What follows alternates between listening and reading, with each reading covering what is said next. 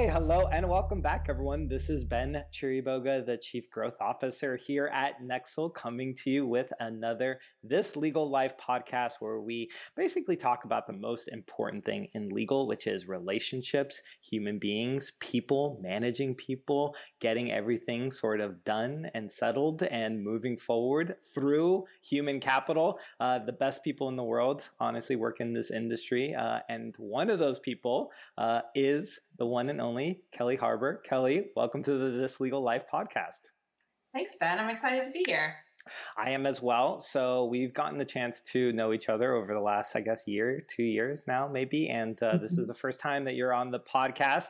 I am a big fan of yours. I've made that abundantly clear, to you and to anybody else who will listen. I think, it's fantastic what you've been doing at the firm, and really, honestly, just your perspective and stuff. You're really a shining star here, and I truly mean that. And today we're actually going to talk about a very cool topic, which is about redefining success, some of your ideas around success, some of your growth that you've gone to as you sort of stepped into new roles. But for any of those people who don't know you, why don't you tell us a little bit about your background, sort of maybe how you came into legal, what you've been doing at Golston Stores, all the rest of it. Yeah, tell us a little bit about the history. Sounds good. So I'm Kelly Harbour, the Chief Business Development Officer at Golston Stores. I oversee marketing, business development, client service and growth, and practice group management. I have been at Golston in a number of roles for 8.5 years, and I love it. Before I was at Golston, I was at Bingham McCutcheon, and that was my first foray into legal. And I started in the IT department, working as a business analyst, exclusively focused on marketing technology projects and being the translator between the marketing and business development team and the IT team that was both implementing off-the-shelf software and building in-house software. And I got to know a lot about both sides, about the tech side and the data side, and also the business side of what the marketing business development team was trying to achieve. And that is the place where I love to be, is that intersection of data technology and strategy. And cool. that's my sweet spot. That's basically one of the reasons that I'm a big fan of yours. I know that you came out, you started in advertising, sort of your foray into legal was really on a hard data side. You're a big fan of SALI and the SALI, which you'll tell me what it stands for. I forget right now exactly, but it's basically about data governance, data hygiene, and making sure that we're kind of using we're talking about data in the same way so we can start to sort of establish standards. But anyway, that's not the point, which is you really sort of are cross-functional and really sort of live at the intersection of strategy, I would say people, and then the last is kind of like this data part. And so we sort of need that right now. And that's kind of where we're going to go, is really kind of bringing those three things together. And I think you're sort of emblematic of that. I also now am even a bigger fan, just before we get into the substance of today, because we'll get into there, because I can see this is a podcast, but I guess you're a University of Miami football fan or something. Are you? I'm an alum. Oh my God, that's right. I forgot. Jeez, wow. So I'm from Miami originally. I'm a huge Hurricanes fan, a huge college football fan. I mean, my sister went there. It's basically all around. Oh my God, I forgot that we had that connection too. Yes. So you went to undergrad there, right? I think. I did. Yes, right. I did. I went to undergrad there. And so I feel like in some ways it's destiny that I ended up at Golston, because Golston's colors are orange and green. That is true. Okay. Well, go Canes, all the rest of it. Exactly. All right. So let's see how I can seamlessly tie in the University of Miami into today's, I'll do this. The University of Miami, I can't believe we're talking about this because we have such an international audience. University of Miami, a very famous football team in the 80s and the early 2000s. Fantastic. They've really had a bad run of it over the last, 10, 15 years in terms of getting back to their former quote unquote success. Everybody thinks that they need to bring back Butch Davis and all the rest of it. But yeah, regardless. Okay. So, today we're going to talk about redefining success. And some of the growth that you've gone to in terms of redefining your success. And I know we sort of kicked this off. You've had a series of posts, I feel like, on LinkedIn where you've kind of talked about reframing success for yourself and what does it mean. I think what's your interest in this topic? Why right now? What's going on? I mean, I know why right now for the University of Miami football team, but why for Kelly? What are you thinking about these days? Well, there is a singular definition of success for the University of Miami football team. Let's be clear. That's true. But for me, it's been a journey really since COVID, when my traditional view of success was really upended because I was home. Well, let me back up. So prior to COVID, I was be in the office first, maybe be in the office last, lead by example in terms of working really hard and achievement along the way. And then with COVID, I'm home with an almost 3-year-old at the time. Nobody else in my department had a child at that age and stage, although there were other moms. And so I was faced with childcare was closed, and I had this very young child who had virtually no independence around me all the time. And so my husband also works full time. We were doing this very delicate dance of passing her back and forth so that we could each be present for the things we needed to be present for. It was incredibly taxing. And I felt like I was failing as a mom. I felt like I was failing on the work front because the way that I had been thinking about success was no longer available to me. And my predecessor, Beth Kazone, amazing person in the industry as well, she sent everybody the book, Who Moved My Cheese? And early in COVID. And I told her that when I received it, I wanted to throw it out the window because I know the story. And in the olden days before COVID, I was a snip. I was thinking about where is it, where are things going? Let me skate to where the puck is going. And all I wanted was to go back to that. I needed the circumstances to readjust to where they had been. And it was clear that it wasn't going to be possible for some extended period of time. And so I told the team in this very vulnerable way, and I was not used to being vulnerable. I was stiff upper lip, let's get the job done. And I just said to people what I just said to you a minute ago, which is, I feel like I'm failing. I'm not able to keep the hours that I was keeping. And I know a lot of people in this department are working hard. They're working long hours, and I'm not contributing in that way, which is the way that I want to be, the way that I used to. And it's very hard for me to grapple with that. And it was very cathartic for me to say it. And of course, I have an amazing team, and everybody was incredibly empathetic. And I was being much harder on myself than anybody was being on me. But it was the beginning of a rethinking of what success was and how to think about success in a different way.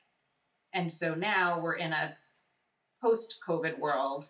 We're in a hybrid working environment, some in office, some at home. My daughter is now 6. She's about to finish kindergarten. And I have not just the traditional thinking of success on a career path, but we have social media. And there's all of these things I think about what it means to be a successful mom. And, there's what we would say in the olden days, right? Like a Pinterest mom who is doing the creative arts and crafts and throwing the amazing themed birthday party and always, getting the most beautiful, perfect shots of these family adventures. And it's hard when you have a job like this to be that. And for a while I was trying to keep up with it. And I just have had to rethink that as well and say what really matters. I don't generally post pictures of my daughter on social media. It's a personal choice. I have no judgments of people who do, but there is a part of me that thinks I'm not keeping up and I'm not showing people what I'm doing, even if I am having a Pinterest mom moment. And so there's just this whole rethinking of what it means to me personally to be successful in these different roles that I have. And that things that I used to think of as what the pinnacle of motherhood or career or wife or friend were, that number one, I was being really hard on myself, but number two, there's so much benefit to just shifting into what success looks like for me and what makes me feel accomplished and like I'm not failing at everything, even if I'm not wildly successful across all of those dimensions. Yeah.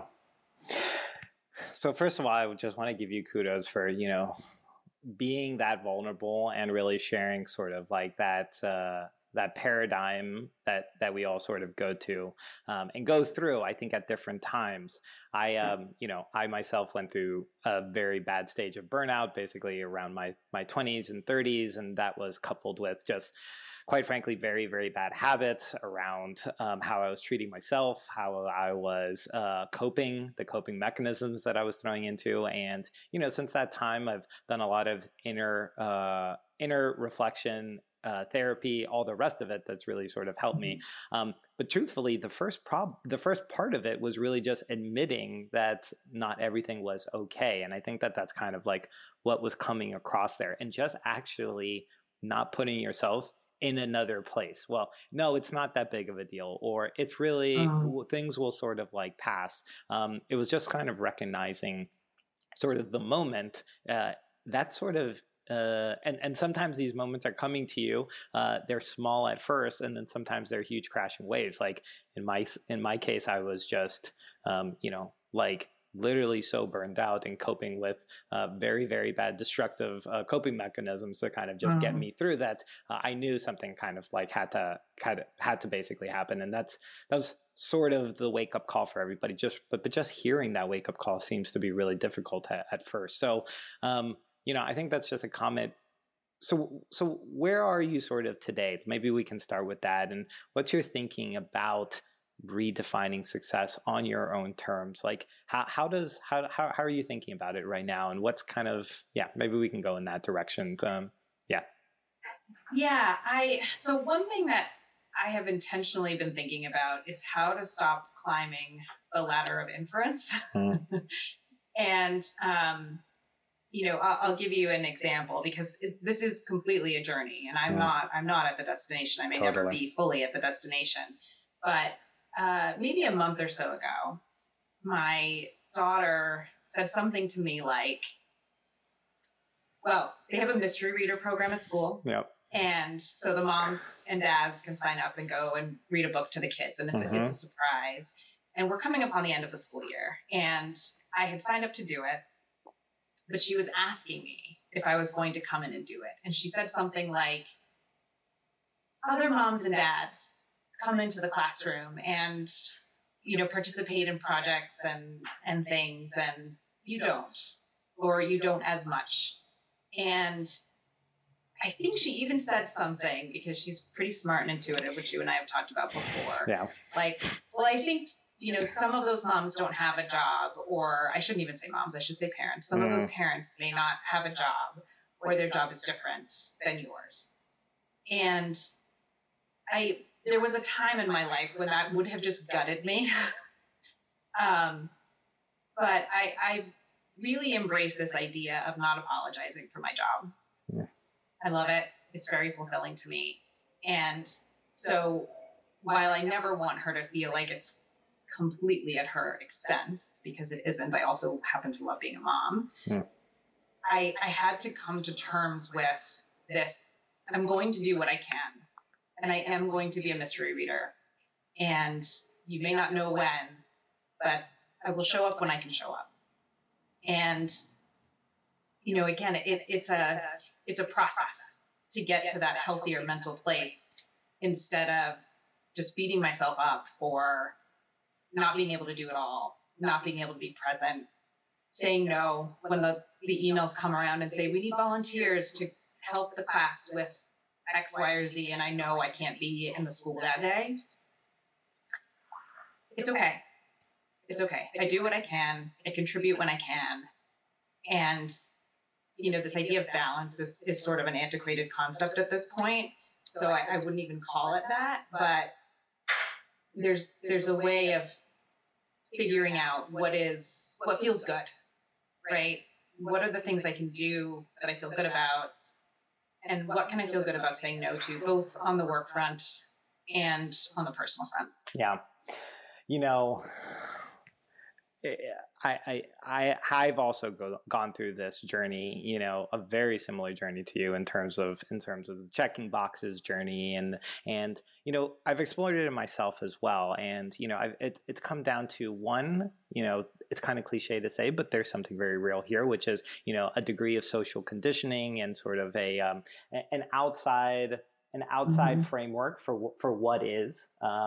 But it's even deeper than that, because of course, like we're all within a system within a framework, and we're kind of fish swimming around in water, but we don't even know we're in the water. There's this like old joke by David Foster Wallace from like the 90s. He tells this joke about two young fishes swimming around, and another old fish stops him and says, "The water is lovely today, isn't it, fellas?" And the young fish keep on swimming, and then they stop to each other and they look at each other and go, "What the hell's water?" So we don't really even know. Right. We don't even know water sometimes that we're sort of swimming in. And there's one thing, but there's another thing that I had to come to learn, and it's directly to what you're talking about, which is allowing myself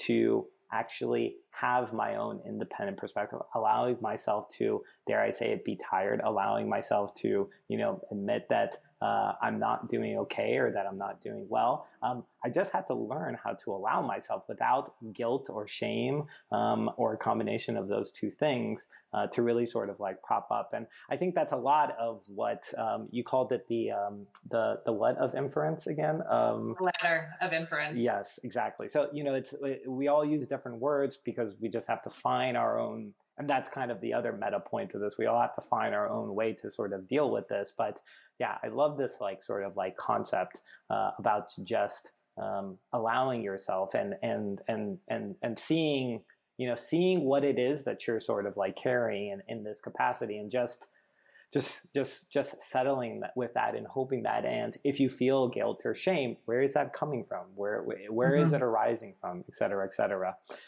So why don't we take it a little bit in terms of, exploring fulfillment and exploring personal fulfillment, and, like what do these, we had one pillar topic, which is,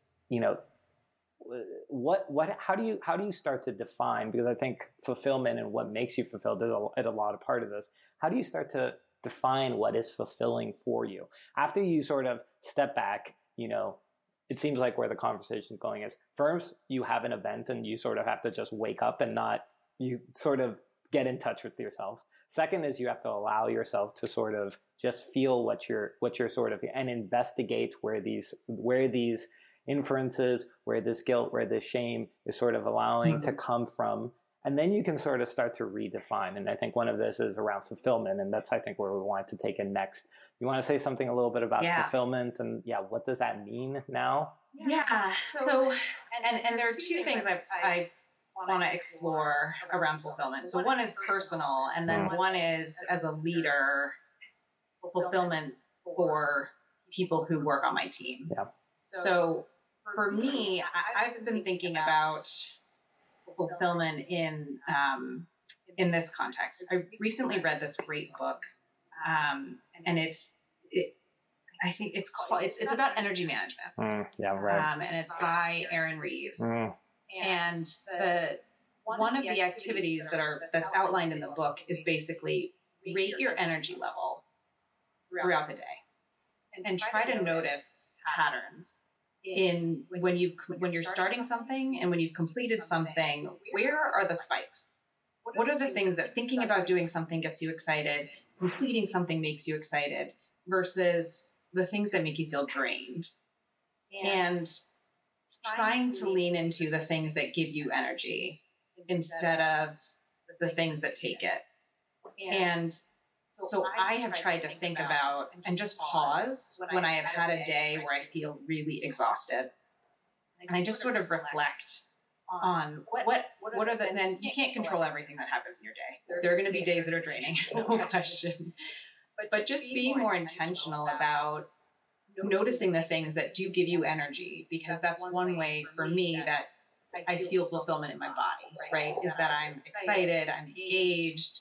I don't just want to like drop into my bed at the end of the day. So thinking about those activities, mapping those to what I think is my highest and best use, and trying to align as much of my activity as possible with those things. And because that's a really personal thing, the things that give me energy, the things that I find fulfilling, there's room for everyone to find that highest and best use, those moments, those activities that make them feel engaged. And there certainly is not a one size fits all. So in the context of having a team, I appreciate, especially I feel like as somebody who's in Gen X, I'm working with people who are in older generations and people who are in younger generations. And the way that our generations have even defined success is really different. Mm-hmm. And something that is the younger generations have done a better job of is thinking about the scoreboard less in terms of number of hours, which is a hot take in the legal industry, but looking at the scoreboard in terms of results. And I think it's important to help people figure out what is that right level of engagement. Some of the younger generations get a bit of a bad rap, in my opinion, about not wanting to work hard. And I don't find that to be true. I think this is a matter of inference, right? Like they want to have healthy boundaries. And what that looks like to some people in leadership roles is they don't want to be in the office until 10 o'clock at night. But I did. And I don't see it as mutually exclusive, that having boundaries is not equivalent or it cannot equate to somebody who wants to work hard. There are people on my team who are younger generations who work incredibly hard and work long hours when it's needed. They don't want to work in a workplace that's punishing. And so thinking about the way that each person is defining fulfillment and having that conversation about making sure people feel like they own something. Everybody wants to own something, right? And have mastery of something. And having conversations with people about what that looks like and how that can evolve. It makes a big difference in terms of being able to keep people in their seats on the team, and working hard. Because again, I don't make the mistake of intertwining number of hours with impact and job satisfaction and all of that. So it is an interesting time to be a leader, especially with this in office versus not, and the people who want to come back and the people who don't. And we're finding our way through it. But at the end of the day, it's a very personal conversation. And as a leader, you have to balance how can I keep people happy and engaged, and also in step with what the company's policies are. And again, we're finding our way, and it's getting better and more concrete, I think, as we go along in the post-pandemic world. And so you just have to find that line, how to balance what the firm needs with what people are going to feel like keeps them happy and engaged, and it's tough to find there is no singular work experience anymore and singular definition of success. Yeah. And so it is it's a bit of a dance to figure out. You've brought up so many topics that, I personally have been sort of weighing with. I mean, I'm right there with you. I mean, for sure, 100%.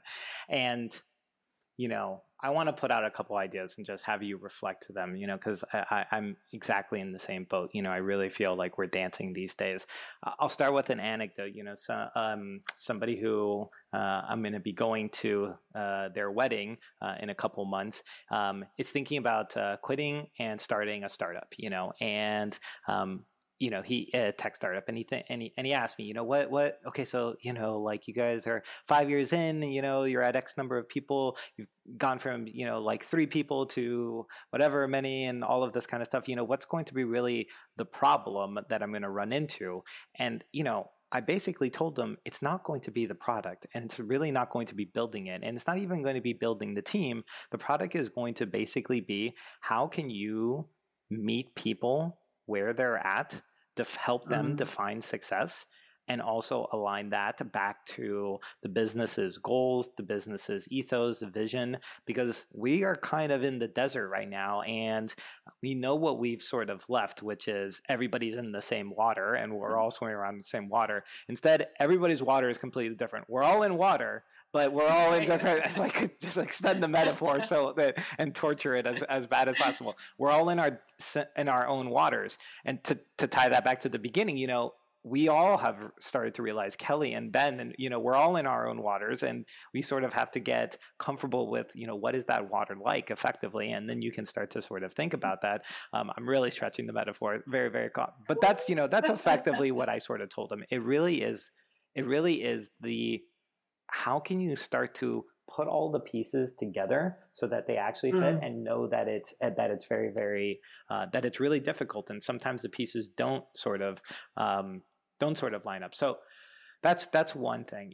The second thing is, I think that there's always this rubber hits the road, and maybe we can talk about this, which is, the business's expectations and growth, and then also understanding that, frankly, everybody, if you do things right, and I loved what you said about kind of finding everybody's highest purpose within the business, because I truly do believe this, but it's like, how do you get all of those things together? And then how do you get it to point in the direction of where it is that you want to go? And the answer is constantly, always, all the time, tweaking everything all constantly. But this is exceptionally difficult. I mean, it's almost quote unquote impossible. So what you're really looking for is not perfect. You're just better every single day, 1% better every single day. So hopefully, let me know out there in the comments, let us know, does this resonate with you? This feels to be like the challenge of the time, effectively, sort of moving forward. And I just, dealing with it and trying to meet that is, one, maybe just redefining what success is. Are we getting better, 1% better every single day? But this is kind of like, it feels like the question. I'm playing that back, but does that sort of resonate with you in terms of where the real rubber is right now? Because we know that everybody has their own definition. You can be empathetic enough as a leader to sort of try to put that all in. And then it's like, how do you build all of that and then put it in this sort of aligned thing? Some people call that culture. Some people call that incentives. Some people call that, just top down. Some people call that bottom up. Some people call it a both and of top down, bottom up. And then it also has to sort of something, but it's like that sort of thing that is incredibly difficult. But seems to be the question mark to continually answer, basically. Yeah, it's something that I spend a lot of time on. And for my team members, who I hope are all listening to this at some point, please know that I spend a lot of time thinking about you and how each of you is contributing to the firm, and how you can continue to grow and stretch, and I want to continue to have really open conversations with people, and just know that there will be ebbs and flows in your life about what matters to you, and there may be times when you really want to kick it into another gear, and there will be times when you just want to master what you're doing, and your personal life demands may be at the forefront of your mind for some period of time, and it's all of those states of being are okay. And so I am in this for the long haul with each of my team members, and I hope that I'm fostering the kind of culture where we can have these kinds of conversations about what people want and need, and understand that I have to respond. Not I have to respond, but I will respond as a human and as a leader at a firm. And it doesn't mean we can't be candid. I hope it doesn't mean we can't be candid, but that's really, it has to be the vulnerability that I was talking about before. It has to be a two-way street. And I really hope that, I'm the type of person that if hopefully people don't have this experience, but if they do have that experience of like, I just feel like I'm failing for this reason, let's figure out how we can recalibrate it. Because most things in life are seasons, right? And this too shall pass in general. Yeah. So I just don't want, and I think it's something that the world is really going to grapple with, is how to have these types of conversations. And it's one sort of silver lining of COVID is that the blending of personal circumstances and work, I do feel like people became more comfortable bringing their human self to work and not just the employee self. And that's something that I am trying to help stick around, because I think it's really healthy. But it's not always easy. I mean, I was at the breaking point when I shared that I thought I was failing. It was like, I can't keep it inside any longer. And so I also recognize that having the kinds of conversations about the place you are, the place you want to go, sometimes it's easy and it's very forward thinking and positive, and sometimes it's about where people are right now. Yes. All right. I want to double click on this because I was at, we're recording this on June 9th, 2023. For all those future listeners over there in 2050 who are definitely going to be listening to this. But, so I just got back from LASSO, Legal Sales Service Organization, their rain dance. And I had the chance, I had a fantastic dinner with another senior executive within the law firm. And we were talking about this idea of leadership, vulnerability specifically, to try to engender these sorts of conversations. And, this is a person who similarly, believes in the credibility of, and the kind of conversations that can come out of that by virtue of being able to have those kind of conversations. At the same time, it had become increasingly difficult for this person to also get the motivation out of people because of things like, sometimes being too vulnerable sort of it comes back on you. Sometimes, I know what I'm talking about. It's not exactly being taken advantage of per se, but it can be abused in this perspective, and balancing this still comes along. You lead with your heart. Brene Brown, what's up? Like out there, we all get this, and all the rest of it. Like snaps, I got your book. I read it, and all of that. And it's like, how do you keep a combination of distance and respectability, because that resonates, vulnerability, meeting people where they're at to give them a place to need, while also still being flexible enough. There's no answer, obviously. It's like all of this dance all at the same time.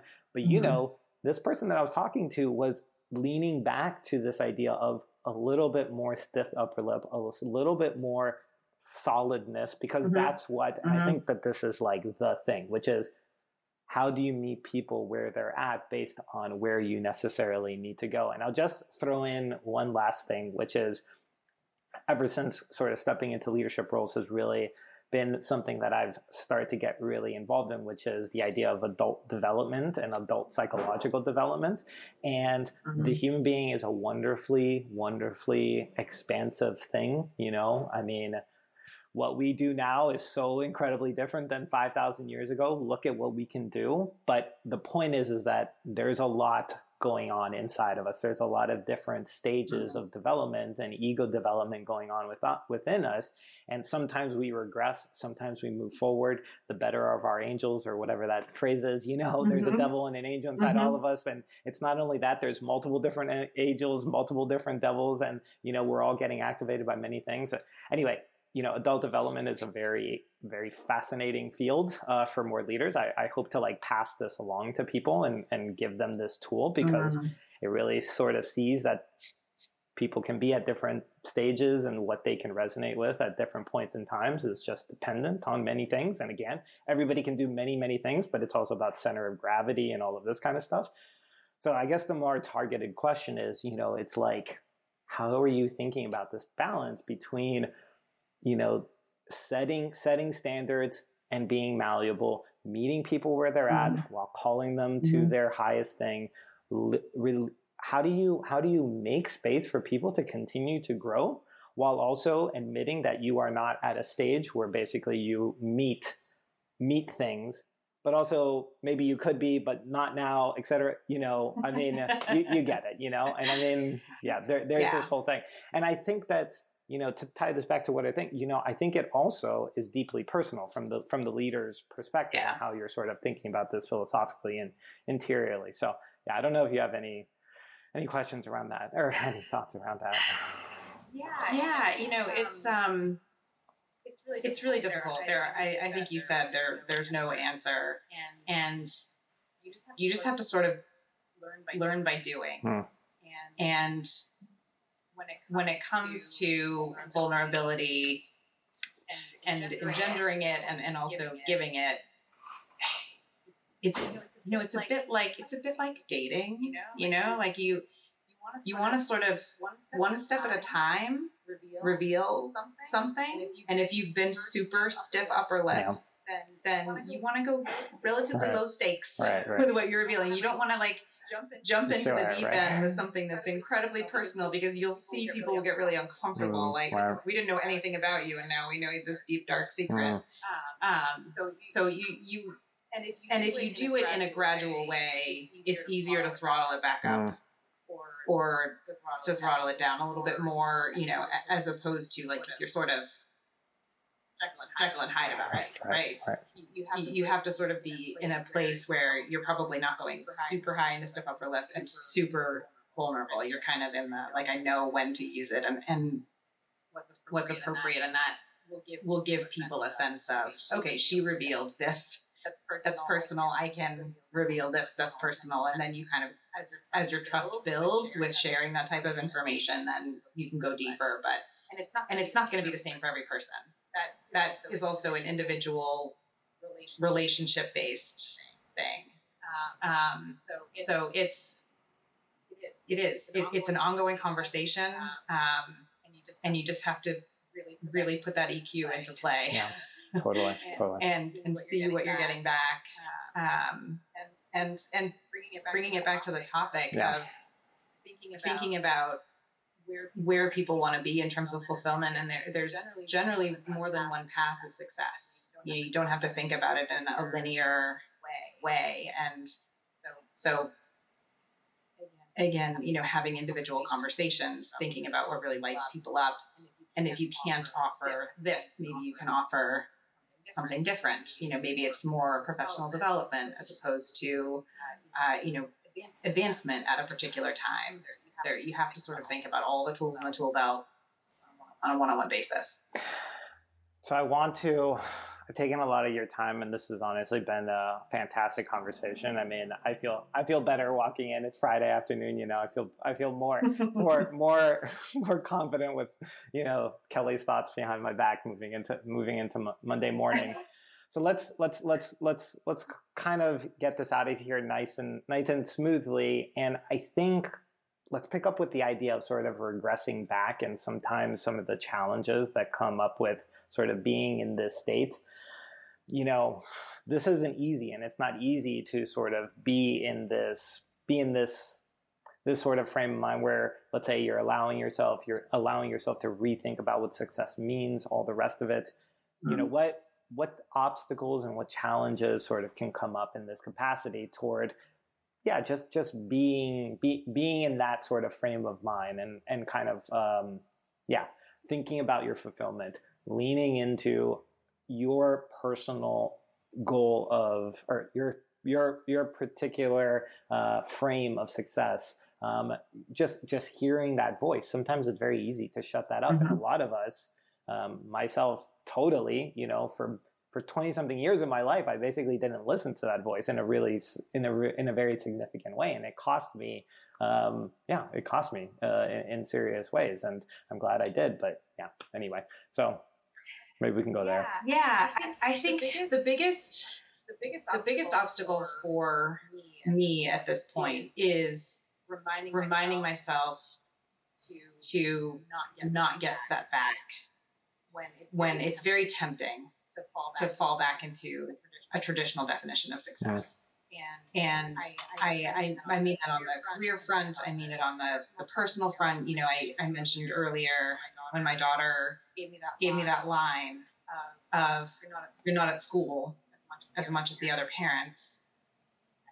It is true that not long ago it really would have set me back, and I would have felt like I needed to really double down on being a parent. And so these are long-standing definitions of what it means to be a successful parent, of what it means to be a successful career person. And so it is just, it's very tempting to want to go back to those and say, you know, I need to be working in the office longer. I need to be putting in more hours. You know, I can't cut out and take my daughter to lacrosse practice. You know, I need to stay, and maybe I can get somebody else to take her. It's reminding yourself how you're defining success and the choices that you're making, and feeling good about it instead of falling back into the old track that plays in your mind. I think that's more the internal friction is harder for me to overcome than anything that I would feel sort of externally, because it's, you know, I'm reminded of this, one of my favorite quotes. I'm pretty sure it's Eleanor Roosevelt who said, "No one can make you feel inferior without your consent." Yeah, totally. And I think about that all the time. You know, it's the ladder of inference. It's somebody says something, and I can decide to take what they said and think they think I'm not working hard enough. They think I'm not good at my job. They think this, that, the other. Or I can just say, this is what they said, and here's how I can respond. I don't have to internalize it. I don't have to rethink what I'm doing, what I'm prioritizing. That for me is the thing that I don't think there's ever a destination. I think it's always going to be a centering, a recentering, but it gets easier. Yeah. You know, whenever I was starting this journey, I was thinking about this idea of falling back and regressing, and, you know, tips and tricks and stuff. And at some point I found like Stoicism and all of this kind of thing, that whole practice of something. And, you know, they had this one particular practice, which is, you know, zooming super, super, super, super far out. I love the Eleanor Roosevelt quote, like sort of things like that are such a warm blanket. They had this other thing, which is zooming all the way out and sort of just getting so much space from the loudness of the voice, whether or not it's your own internal talk track, whether or not it's, you know, an exterior voice, whether or not it's the expectation of the thing that you've put on yourself or other, you know, zooming so far out and seeing how small that voice basically becomes once you just get out of your own sort of internal globe effectively, and doing that sort of on a daily basis, because it's another word is just perspective, right? It's really about regrounding perspective and having perspective that allows you. So, you know, I love this idea about just being able to zoom out and get sort of a fresh perspective. And yeah, I know that's helped me immensely not sort of fall back and regress in that capacity. So I wanted to sort of leave with that.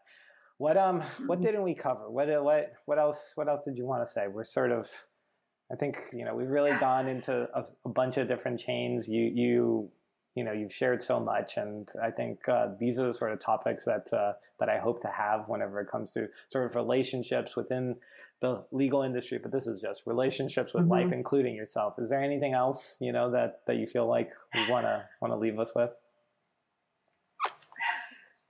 I don't think so. I think something that I've found when I've posted on LinkedIn a little bit about some of this stuff, and it tends to get a lot of traction. Sure. And I say that because I think it's something that a lot of people are dealing with. Is how do you define success for yourself in the fact that so many things have changed in the way that we work and the way that we live between generations.